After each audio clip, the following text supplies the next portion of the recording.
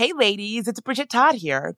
As women, we put our hearts into everything. May is High Blood Pressure Education Month, and it's time to focus on our heart health. Release the Pressure wants to help Black women look at self-care as an act of self-preservation. During High Blood Pressure Education Month, let's help get to our goal of 100,000 Black women putting their hearts first and learn more about their heart health. Visit iHeartRadio.com/RTP for a chance to receive a $1,000 gift card to take care of yourself and prioritize your heart health. That's iHeartRadio.com/RTP. My dad works in B2B marketing, but I never really knew what that meant. Then one day my dad came by my school for career day and told everyone in my class he was a big MQL man. Then he just kept saying things like, the more MQLs, the better, over and over. My friends still laugh at me to this day. I think it means marketing qualified lead. One thing's for sure. I'll be known as the MQL man's kid for the rest of my days. Why couldn't you just be a fireman or a lawyer? Why? You ruined my life, Dad. Not everyone gets B2B, but LinkedIn has the people who do. And with ads on LinkedIn, you'll be able to reach people based on job title, industry, likelihood to buy, and more. Start converting your B2B audience into high-quality leads today. We'll even give you a $100 credit on your next ad campaign. Go to linkedin.com/customer to claim your credit. That's linkedin.com/customer. Terms and conditions apply. LinkedIn, the place to be, to be.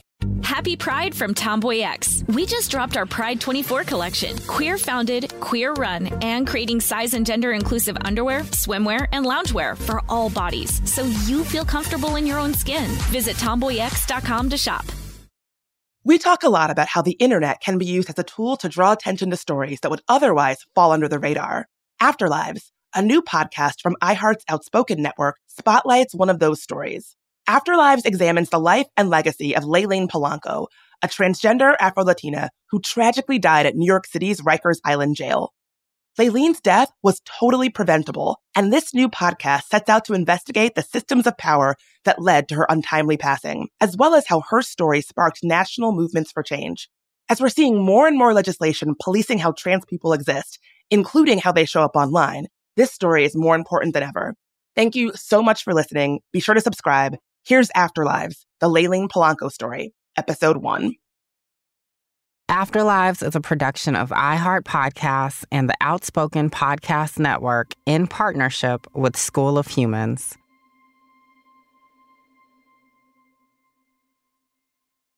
Just a heads up, the following episode discusses transphobia, racism, mental health, suicide, and violence. Take care while listening.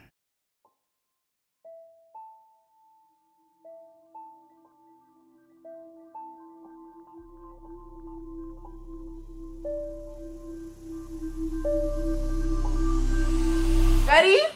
Sing it. Sing it. Wait, let me sing it first. You'll never see me again, so no one's gonna cry for you. Now sing it. Okay, I'm gonna never see me again.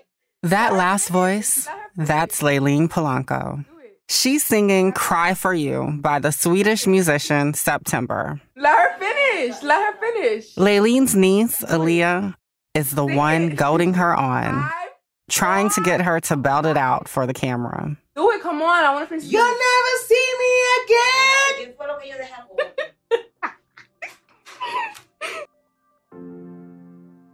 I first learned who Layleen was back in June of 2019.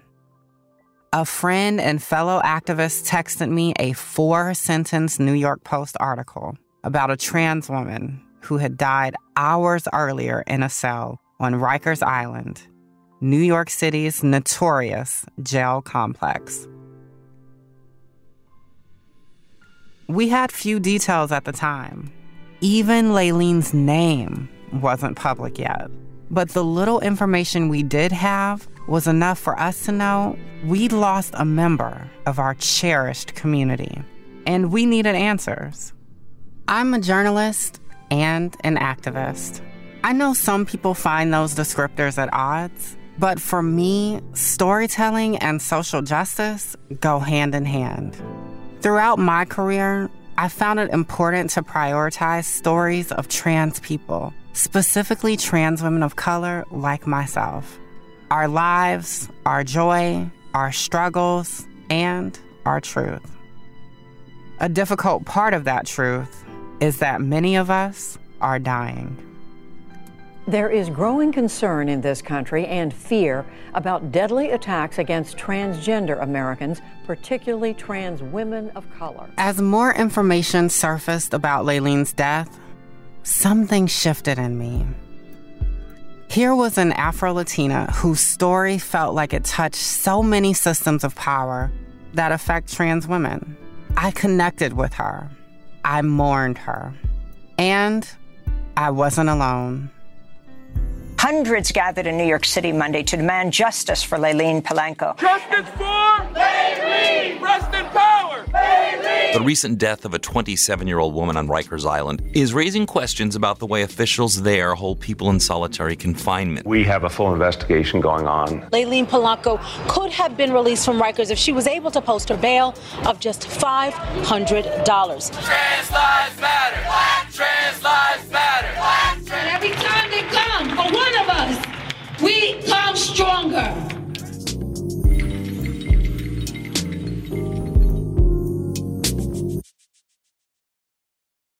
It's been 4 years since Layleen's death on Rikers Island.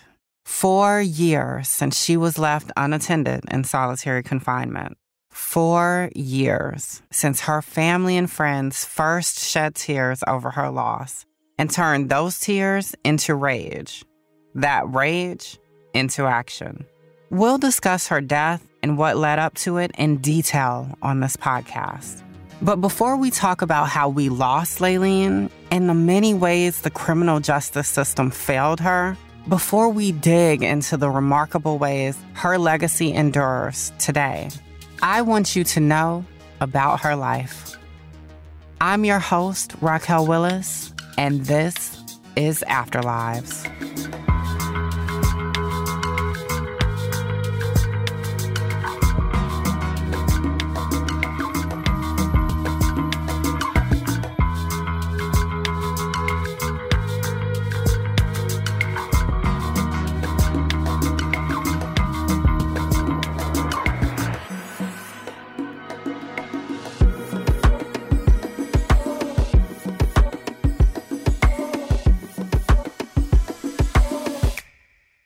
Episode 1, Layleen. Layleen was born on October 4th, 1991 in the Dominican Republic. Her family moved to New York when she was 2 years old, first to the Bronx and then just outside of the city to Yonkers. And if there's one thing you need to know about Layleen, it's that she was the life of the party. Layleen loved to dance. She loved to sing. She was just happy to be alive. That's Layleen's older sister, Melania Brown. They were born about 3 years apart. The two of them were always close. Layleen brought out a spark in Melania.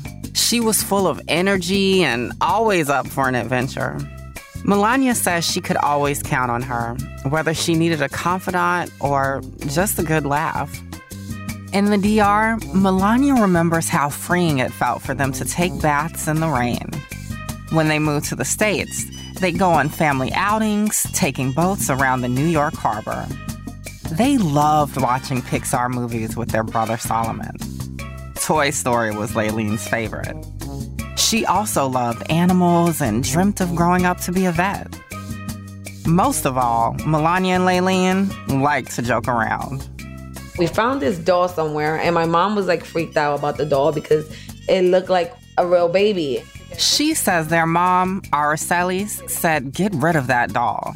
But they didn't. Instead, we used to put the doll in the middle of the street, and then we would hide behind the cars, and people would like just stop and freak out, and like, you know, we would just be cracking up watching them, and then they just throw the doll to the side, and then we'll do it again, and then... Their mom always encouraged them to play outside, even if that doll prank wasn't exactly what she had in mind. For the most part, their family got on pretty well. They had their routines, their traditions. Araceli's would play ballads in Spanish throughout the house. And she dragged them to church every Sunday. Layleen and I used to be like, oh my God, not again. We just went. My mom would be like, that was a week ago. Like we was just there. This was Layleen's world as a child. Church choir, climbing rocks outside the house, a close nuclear family led by a strong woman. As she and her siblings got older, Layleen's sense of identity developed too. I started realizing that I really had a sister. She started loving flowers, and I like to get dirty, and she was more like, ill, no. Solomon and I always knew. We just never were the type to like flat out ask. When she feels comfortable, she'll come and she'll talk to us. I remember one day we were just playing Mortal Kombat, which was like one of our favorite games, and Layleen paused the game, and Solomon's like, because you're about to lose. I remember that fight. And Layleen's like, no, I paused the game because I got to say something. And then that's when Layleen came out as being gay. Solomon and I was like, really? Like, this is why you paused the game? Because, I mean, we already knew that. Like, unpause the game. That was when Layleen was 12. But about a year later, Layleen started to express herself and her identity in other ways. Layleen was just like, well, can I use your stuff? It was Halloween, which had always been one of Layleen and Melania's favorite holidays. And she's like, your stuff, let me go get it. And she comes back with my clothes, my bra, my pants, my shirt, my shoes, everything. And she's like, can you help me like put it on? I was like, okay, fine. Like, you know, I helped her get dressed. We stuffed so much tissue. And I remember I'm telling her, I'm like, I feel like I'm stuffing you like a turkey. And we was just cracking up. And I flat ironed her hair, and she went outside. She came back inside. Like, okay. I'm like, so how do you feel? And she was just like, this is who I'm supposed to be. Layleen has 2 birthdays in her sister's eyes. The day she was born into the world, and that Halloween night when she expressed to Melania for the first time in her own way that she was a trans woman. Melania still goes all out for Halloween to celebrate her sister. Spiders, zombies, a 6-foot witch outside of the house. Even Layleen's mom gets in on it. And she's always hated Halloween.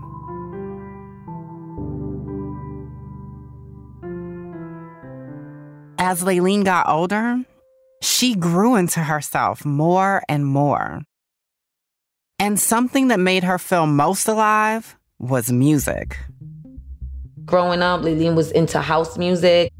Layleen started dragging me into her world and what she liked. And then I started liking the house music. The house music will only be played really like between her and I. If I'm going through something or she's going through something, we'll put like the craziest, loudest house music and we'll just dance it off. As a teenager, Layleen's love for house music often led her to clubs and parties in New York with other queer and trans people of color. She wanted to get her life and meet more people like her. And she didn't care if that meant staying out all night and dealing with her mom getting angry at her the next day.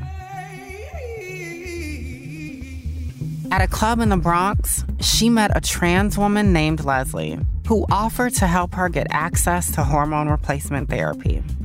She became a mother figure to her, and a new world opened up.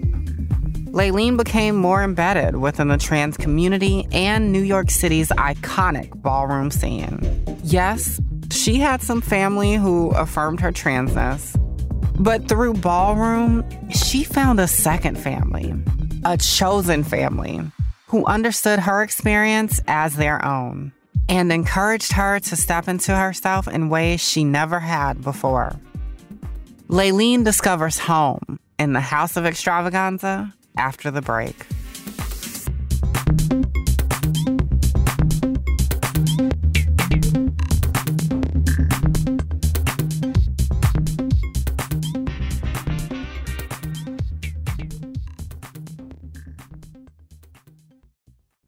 Hey ladies, it's Bridget Todd here.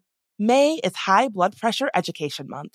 It is crucial for us, especially as Black women, to focus on our heart health. We pour our heart and soul into every aspect of our lives, but often our own health takes a back seat. That's where Release the Pressure comes in. It's all about us, Black women, seeing self-care as an essential act of self-preservation. Whether it's for yourself, your family, or your community, your health is invaluable. Let's help get to our goal of 100,000 Black women putting their hearts first and learn more about their heart health. Here's how you can join in.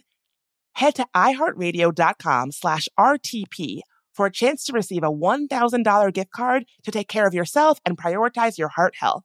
Let's make our health a priority. Visit iHeartRadio.com/RTP today. Together, we can make a difference in our health and our lives. Join us and let's take care of our hearts together.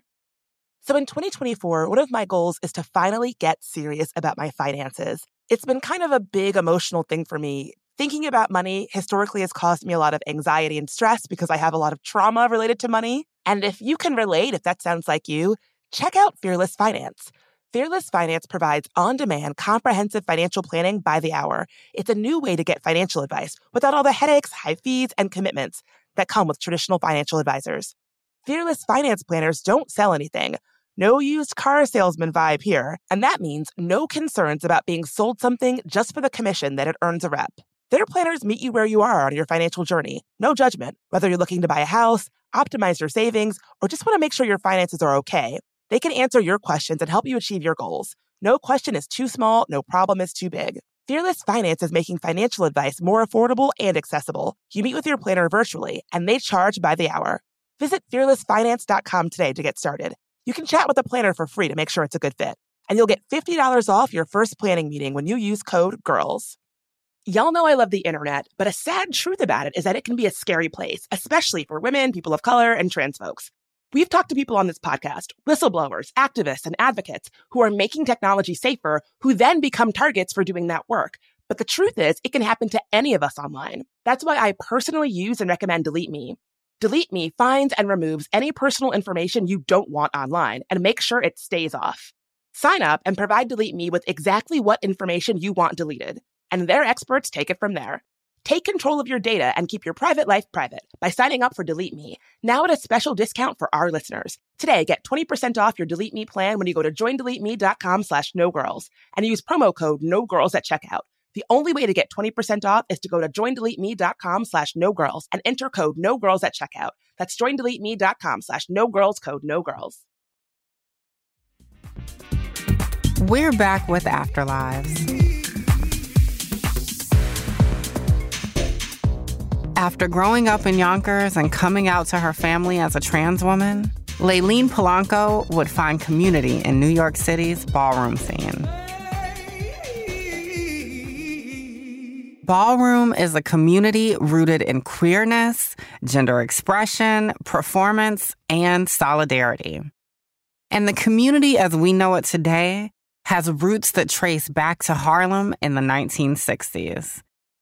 Black and Latinx LGBTQ+ folks gathered for extravagant so-called balls, complete with runway categories, competing houses, and Vogue battles. These events were organized as an alternative to existing drag balls that traditionally excluded and discriminated against Black and brown people. Layleen finding community through ballroom is no surprise. It's a world where people living on the margins can center themselves and their lived experience. The category is Butch Queen First Time in Drags at a Ball. Coming pretty girl, 1986. Take it. High fashion with the... These folks you hear are walking categories as part of balls recorded in the 1990 documentary Paris is Burning. In case you didn't know, this film opened the door for mainstream audiences to understand ballroom culture. Going to school. Layleen walked categories like realness, face, and body. And she would win. High fashion Parisian. Melania said she always played it cool and confident, though. She never acted surprised when she took home the trophy. To put it plainly, Layleen was that girl. Layleen was a part of the House of Extravaganza, the premier Latinx house in the scene. You're listening to a clip from the 2006 documentary, How Do I Look? Extravaganza has become one of New York's most famous houses and one of the longest running. The House of Extravaganza was founded in 1982. This is Sydney Ballou. My pronouns are he, him, his, and girl. I always like to add that extra one. I'm a writer, TV writer, producer, a journalist. I've been in the House of Extravaganza for, oh my goodness, now 4 years. And I've been in the ballroom scene for 11. Sydney is also the author of the forthcoming book, Undeniable, a history of voguing, ballroom, and how it changed my life and the world. In those early days, it was actually very hard for the House of Extravaganza. There was a kind of protective sense, that people had over the scene. They felt very threatened. Yes, it was a heavily Latin house, but it was also very much like kids living on the pier, people who were homeless. People were doing survival sex work. Some people didn't have as much money as the other houses. They had to really, really keep coming and keep turning it in order for people to finally accept them. And then once they did, it was, the rest was history. I mean, the house just really started to take off. By the time Layleen joined the house as a teenager, it was fully on the map. It had been featured in Paris is Burning, and its members choreographed and danced in Madonna's 1990 hit single, Vogue.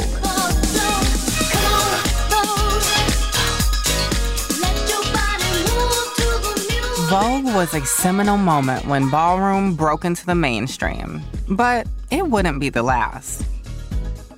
This song and the members of Extravaganza helped set the stage for ballroom to make huge waves in pop culture, from music to language to TV. But ballroom isn't all about the balls. In the aughts, when Layleen joined the House of Extravaganza, it was a centerpiece in the queer and trans community in New York. She became a beacon for many trans women and girls around her. Now that's a legacy, honey.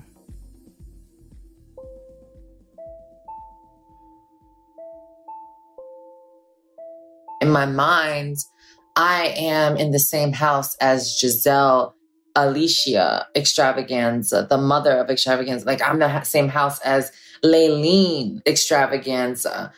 That's India Moore. Like, sharing this proximity to them made me feel great. Made me feel valuable. She's an actor and model well known for her role as Angel Evangelista in Pose, the FX series about ballroom culture in the 80s and 90s. In compliance with the SAG-AFTRA strike at the time of our interview, India and I didn't discuss Pose, but we spoke about her personal experiences in New York's ballroom scene. Experiences that mirror her character's journey in many ways. I was surviving, a young trans person just trying to stay safe, have a home, and money in my pocket. I didn't feel welcomed in many environments that should have been home for me, or that should have been school for me. So I ended up sort of surviving on the streets. I took a lot of risks to survive, to have money in my pocket, to be able to support myself. India's character on Pose joined the fictional House of Evangelista because she desperately needed a chosen family, housing, and support while she was doing sex work.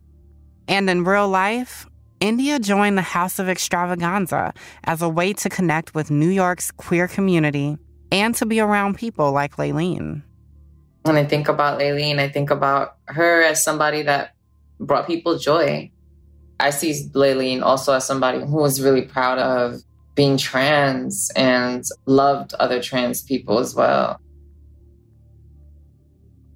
They never developed their own personal relationship, but India always admired her. When you're a kid, there's always some people that you sort of look to in your understanding of what's beautiful. You sort of aspire to be like them. Layleen was one of those girls. She was Dominican and I'm Dominican, and she just reminded me of like my culture, and she didn't have just charm. She had sex appeal. Layleen was one of the women that was sort of a reflection for what it looked like for me to like grow into a confident and beautiful and secure woman. Layleen, India, and Sydney were all members of the House of Extravaganza at different points in its history. Whether or not they knew each other personally, they share a bond because they've shared a family. The House of Extravaganza is one of the few houses in ballroom that's still a family. We literally have a cookout every summer. Grandma Coco, who's one of our OG members, she cooks all the food, and there's fried chicken and beans and rice and mac and cheese and potato salad and all of that. It's truly like a co-generational space. There's so many people who I know I can call upon, or who have my back, or who can just teach me about life. I know Layleen was part of that mix, and there was a sense of her really being part of the family in that way. The House of Extravaganza and other ballroom communities have always been vital spaces, a way for Black and brown LGBTQ+ folks to survive and thrive. Still, so many trans women of color like Layleen lack the support systems they deserve to live long and fulfilling lives. And they, like all trans people, experience disproportionately high rates of unemployment, incarceration, and violence. Ballroom has always been a form of resistance to these realities. Just because people say slay or no shade doesn't make the world safer for us. I do find that a large part of the culture of ballroom has become so mainstream to the point where the people who now participate in using our language also have become some of the people who reject and defame trans and queer culture and people. But this doesn't take away from the fact that these spaces and this community are meaningful. Layleen was an extravaganza for pivotal years of her life. It meant a lot to her. And she followed a long-standing tradition of adopting the house's name as her own. Layleen Extravaganza Kubelet Polanco. Queer culture is more consumable than ever, but we, queer people, and specifically trans women of color, remain at risk. Layleen was at risk. As she entered adulthood, she was turned away from job opportunities. She struggled with her mental and physical health. She turned to sex work as a way to support herself. And it would be a sex work arrest that would ultimately lead her to the place she would lose her life, Rikers Island. That's coming after the break.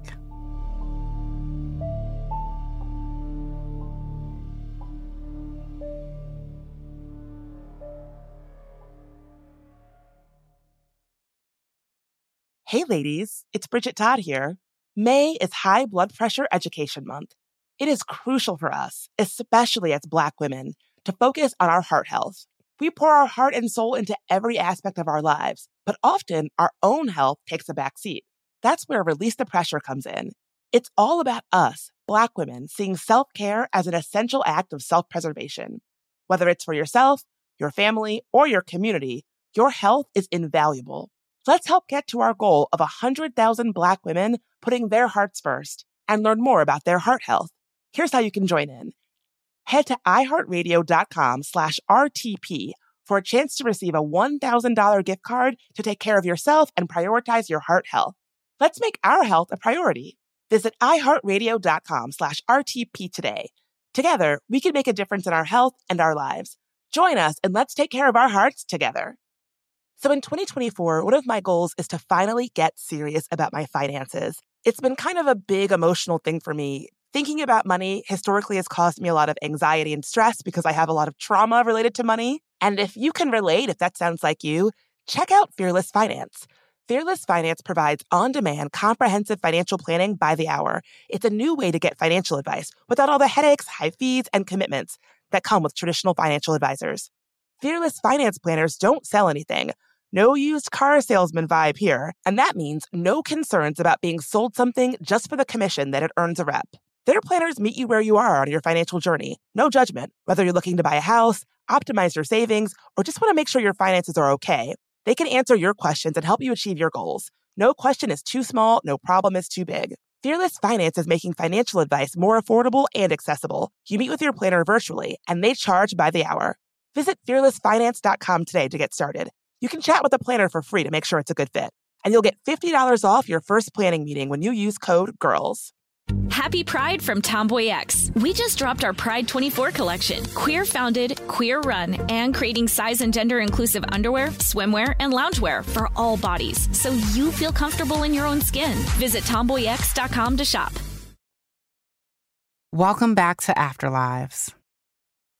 In Layleen's mid-20s, her vibrant life took a turn.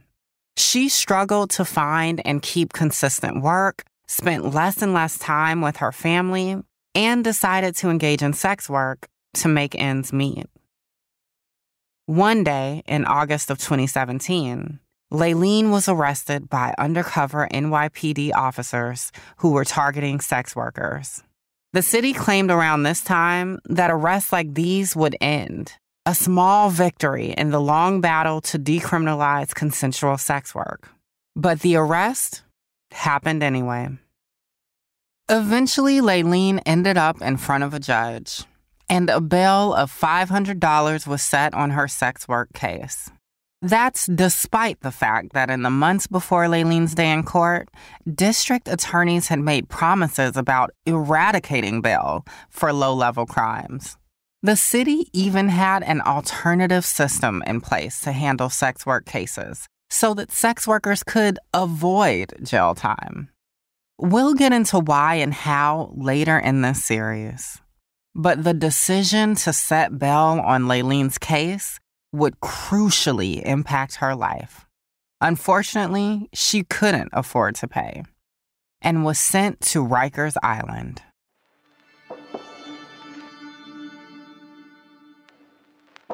Rikers is an isolated island in a city of 8 million.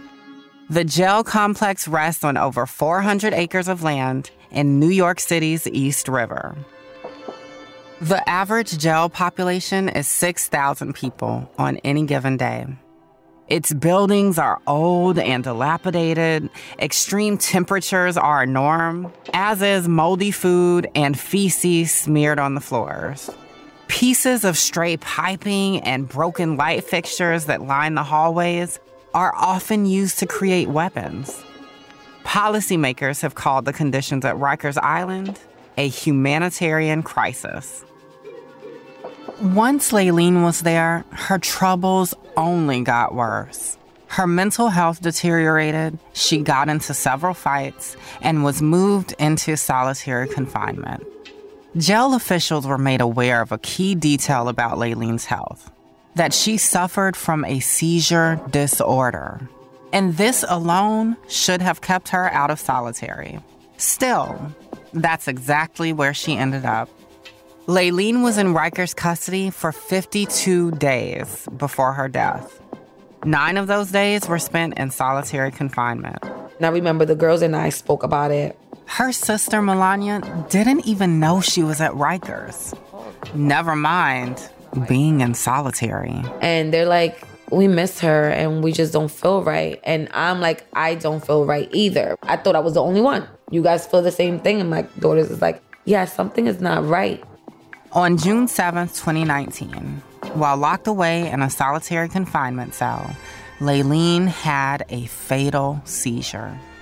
Officers were supposed to check on people in this unit every 15 minutes, according to jail protocol. But large periods of time would pass without anyone checking on her. When there were signs something was wrong, no one took action. Staff gathered outside her door, staring into it, but no one went inside. At one point, they left her unattended for 41 minutes. 41 minutes completely alone despite being at high risk. 41 minutes with no checks for signs of life. At approximately 3:45, after medics were finally called to enter her cell, she was declared dead. Why did no one help her? Why was she even in Rikers, really? Why did system after system fail to fulfill promises of progress?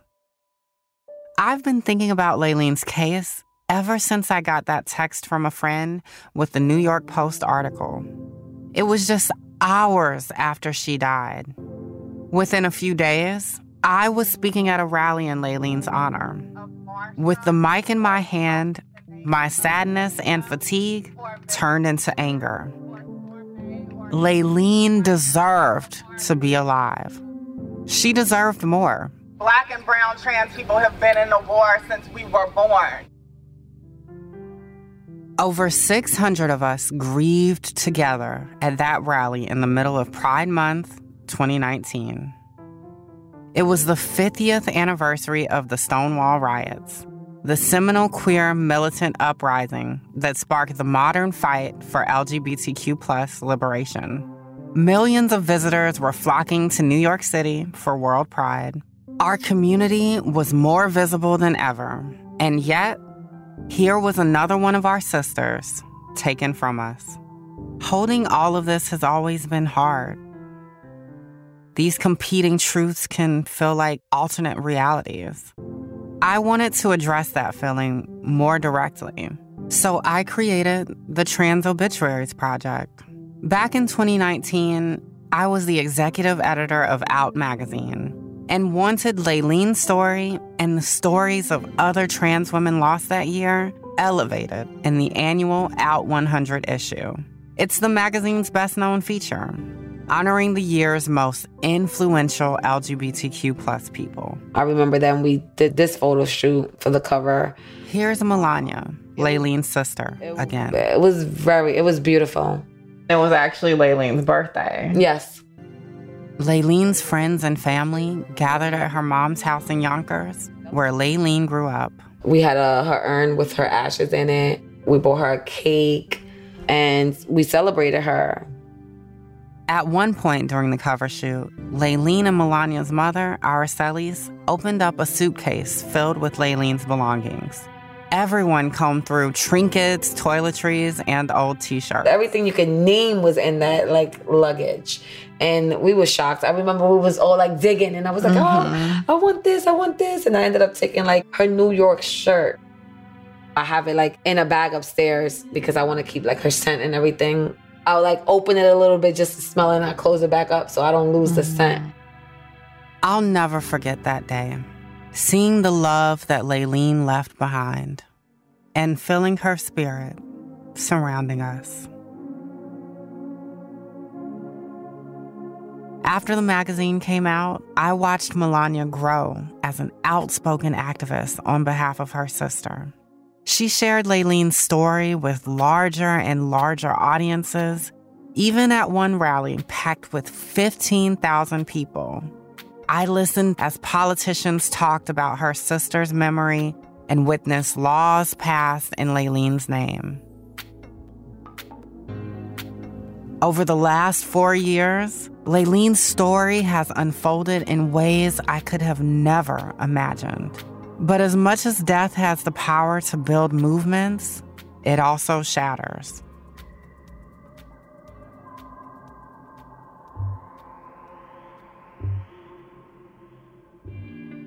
In the immediate aftermath of Layleen's passing, family, friends, and community organizers formed a united front. But over the years, the loss of Layleen has sunk in more fully.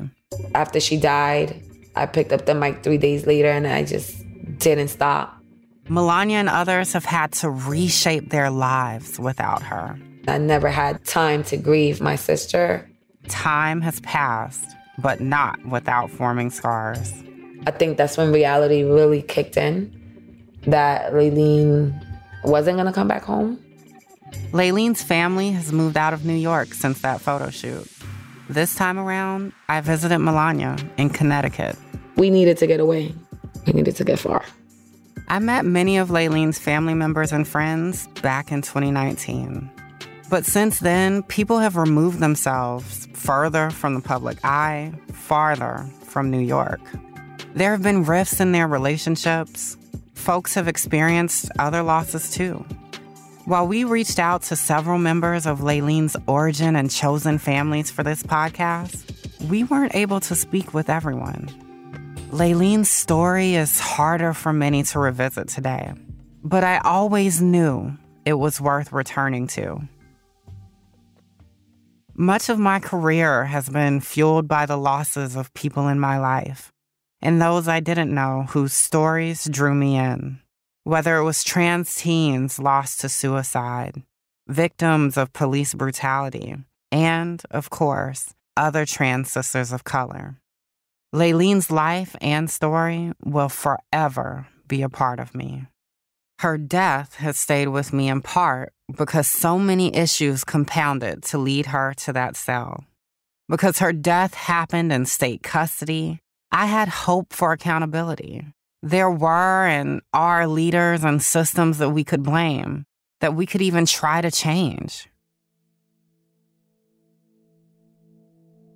Some things have changed for the better in the last 4 years. But we've also witnessed the U.S. become a much more hostile place for trans people. What happened to Layleen tells us a lot about our world, about trans rights and the injustices of our legal system, about how we treat people who are most marginalized and most in need of support. She died because of systems that still exist today. And while progress has been made in her name, there's a lot more work to do. That's what this series is about. There are no real spoilers in this story. If you Google Layleen's name, you'll find these details. What we're doing in this podcast is breaking it down, system by system, and looking closer at the reasons she died. We want to restore her humanity as we tell this story. And look at the ways this loss and legacy has affected our world, even if you've never heard her name. That's all coming this season on Afterlives. Stepping foot on Rikers Island has been widely acknowledged a potential death sentence. Was her transness actually a cause of her death? We found out that the answer was yes, it absolutely was. I had every opportunity to be dead, and I'm still here. They have an interest in stopping youth from becoming trans adults. They have an interest, in essence, in eradicating transness. We just want to live our lives. We don't want to be sitting here over-explaining ourselves to you over and over again. Just let me be. I want to work. I want to have a home. I want to drive a car. I want to be happy too.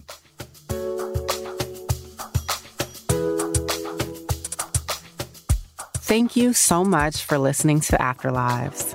You can find this episode and future ones on the iHeartRadio app, Apple Podcasts, or wherever you get your podcasts. Please leave us a rating and review to let us know what you think. Afterlives is a production of iHeart Podcasts and the Outspoken Podcast Network in partnership with School of Humans. I'm your host and creator, Raquel Willis. Dylan Hoyer is our senior producer and scriptwriter. Our associate producer is Joey Pat. Sound design and engineering by Daisy Makes Radio Productions. Story editing by Aaron Edwards and Julia Furlan. Fact-checking by Savannah Hughley. Our show art is by Makai Baldwin. Score composed by Wazi Murray. Our production manager is Daisy Church. Executive producers include me, Raquel Willis, and Jay Brunson from the Outspoken Podcast Network, Michael Alder June and Noel Brown from iHeart Podcasts, Virginia Prescott, Brandon Barr, and Elsie Crowley from School of Humans, and the Cats Company. School of Humans. Hey ladies, it's Bridget Todd here. As women, we put our hearts into everything. May is High Blood Pressure Education Month, and it's time to focus on our heart health. Release the Pressure wants to help Black women look at self-care as an act of self-preservation. During High Blood Pressure Education Month, let's help get to our goal of 100,000 Black women putting their hearts first and learn more about their heart health. Visit iHeartRadio.com/RTP for a chance to receive a $1,000 gift card to take care of yourself and prioritize your heart health. That's iHeartRadio.com/RTP. Happy Pride from Tomboy X. We just dropped our Pride 24 collection. Queer founded, queer run, and creating size and gender inclusive underwear, swimwear, and loungewear for all bodies, so you feel comfortable in your own skin. Visit tomboyx.com to shop.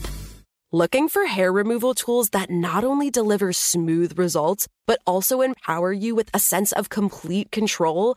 Enter Conair Girl Bomb, your secret weapons for smooth, sleek results, made just for women. From the ultimate Girl Bomb grip and professional-grade blades, you don't have to compromise and settle for less.